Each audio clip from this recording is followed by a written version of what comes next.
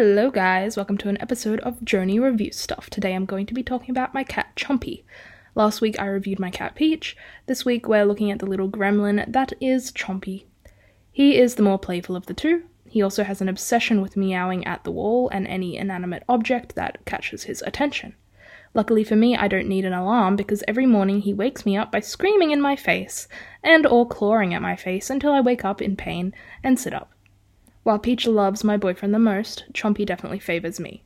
He likes to be around me every second of the day, and he also loves joining me outside when I put the clothes up on the line. Now Chompy can be a little bit nippy. He does like to chew my ankles, but we're slowly teaching him not to. He was in the shelter until he was 7 months old before we adopted him, so he was mainly socialized with other cats, not humans, and also he was mainly socialized with kittens as opposed to adult cats. I love my cat Chompy and I rate him a 5 out of 5, even though he is pretty annoying.